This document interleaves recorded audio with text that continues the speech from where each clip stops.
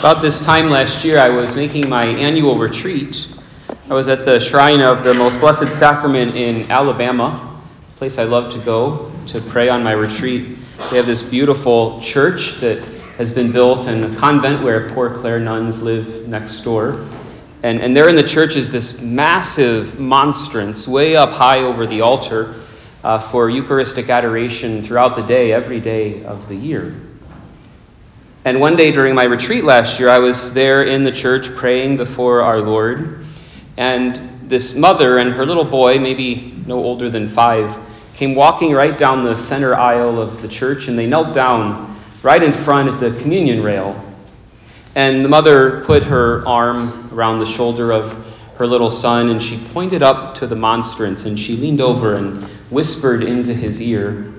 I don't know what exactly she was saying, but I imagine her pointing out to her little child, there's Jesus, right up there, telling him how much our Lord loves him and inviting him to open his heart in love and response to Jesus. And it was a moment that was just very touching to me as I witnessed to it, perhaps even the moment in that week that remained most vivid in my memory afterwards.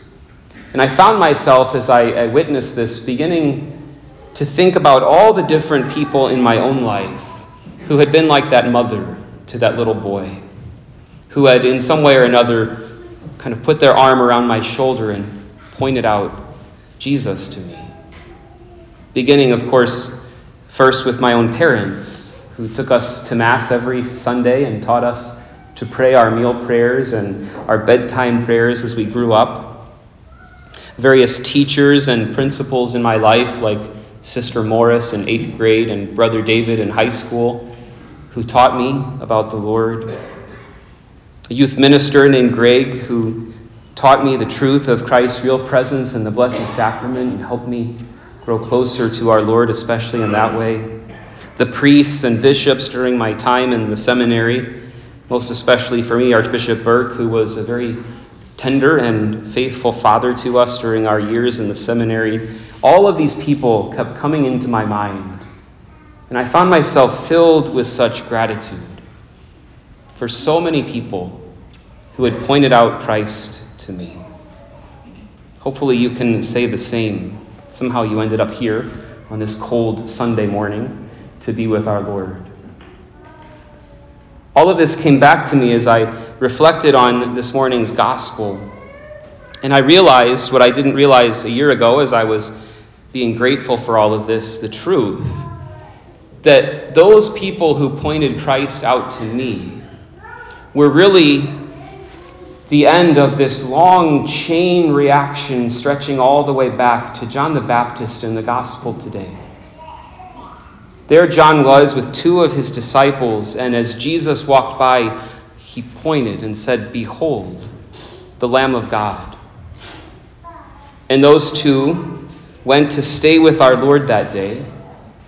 And one of those first disciples of Jesus, Andrew, then went to his brother Simon and said to him, "We have found the Messiah." And so John pointed Christ out to Andrew, and Andrew brought Peter to Christ. And then a few years later on Pentecost Sunday, there's Peter preaching boldly to these crowds about this Jesus whom he had met and who had risen from the dead and saved us from our sins. And that crowd then handed on to their own family and friends this Jesus whom they had met. And they pointed Christ out to their family and friends, and they pointed their Christ out to their family and friends in this long chain reaction that eventually came down to me. And it seems to me that when we realize this, there are 2 important implications for us. First of all, we should be deeply grateful. Grateful for those people not only who directly led us to faith, helped us to meet Christ, but even beyond them, grateful to each person in this centuries-long chain leading all the way back to John the Baptist, who pointed out the Lamb of God.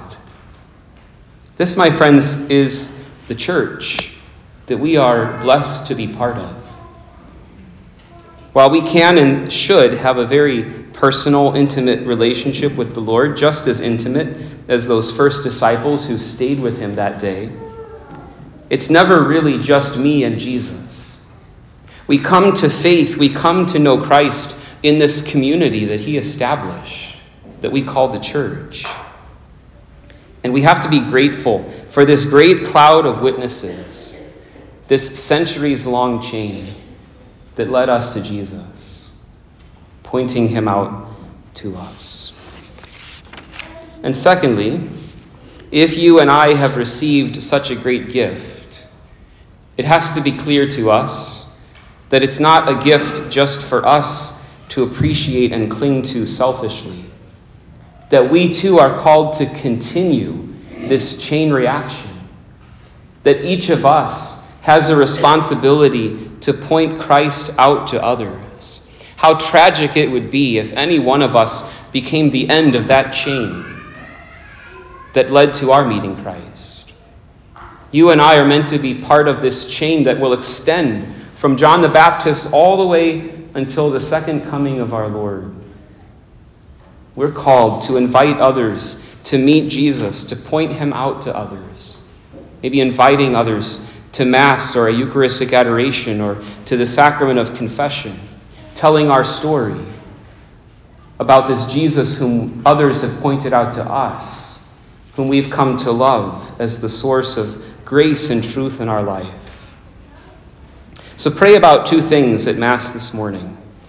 First of all, who are the people who have pointed you to Christ, who have pointed him out for you? Give thanks to God for them here at the altar of God this morning. And secondly, who is the Holy Spirit asking you to point out Christ to? Ask the Holy Spirit whom he wants you to reach out to as the next link in that chain. And ask him for grace, because it can be scary, and the evil one certainly wants to tempt us to think that it's not possible for us to be this next link in the chain. Ask for grace from the Holy Spirit to do that in some way, great or maybe rather small and simple, this week. Just one person that the Holy Spirit will inspire you to point Christ out to continue this great chain reaction, to do our part, to see that this doesn't end with us, but continues on up into the day of our Lord's second coming. St. Patrick, pray for us.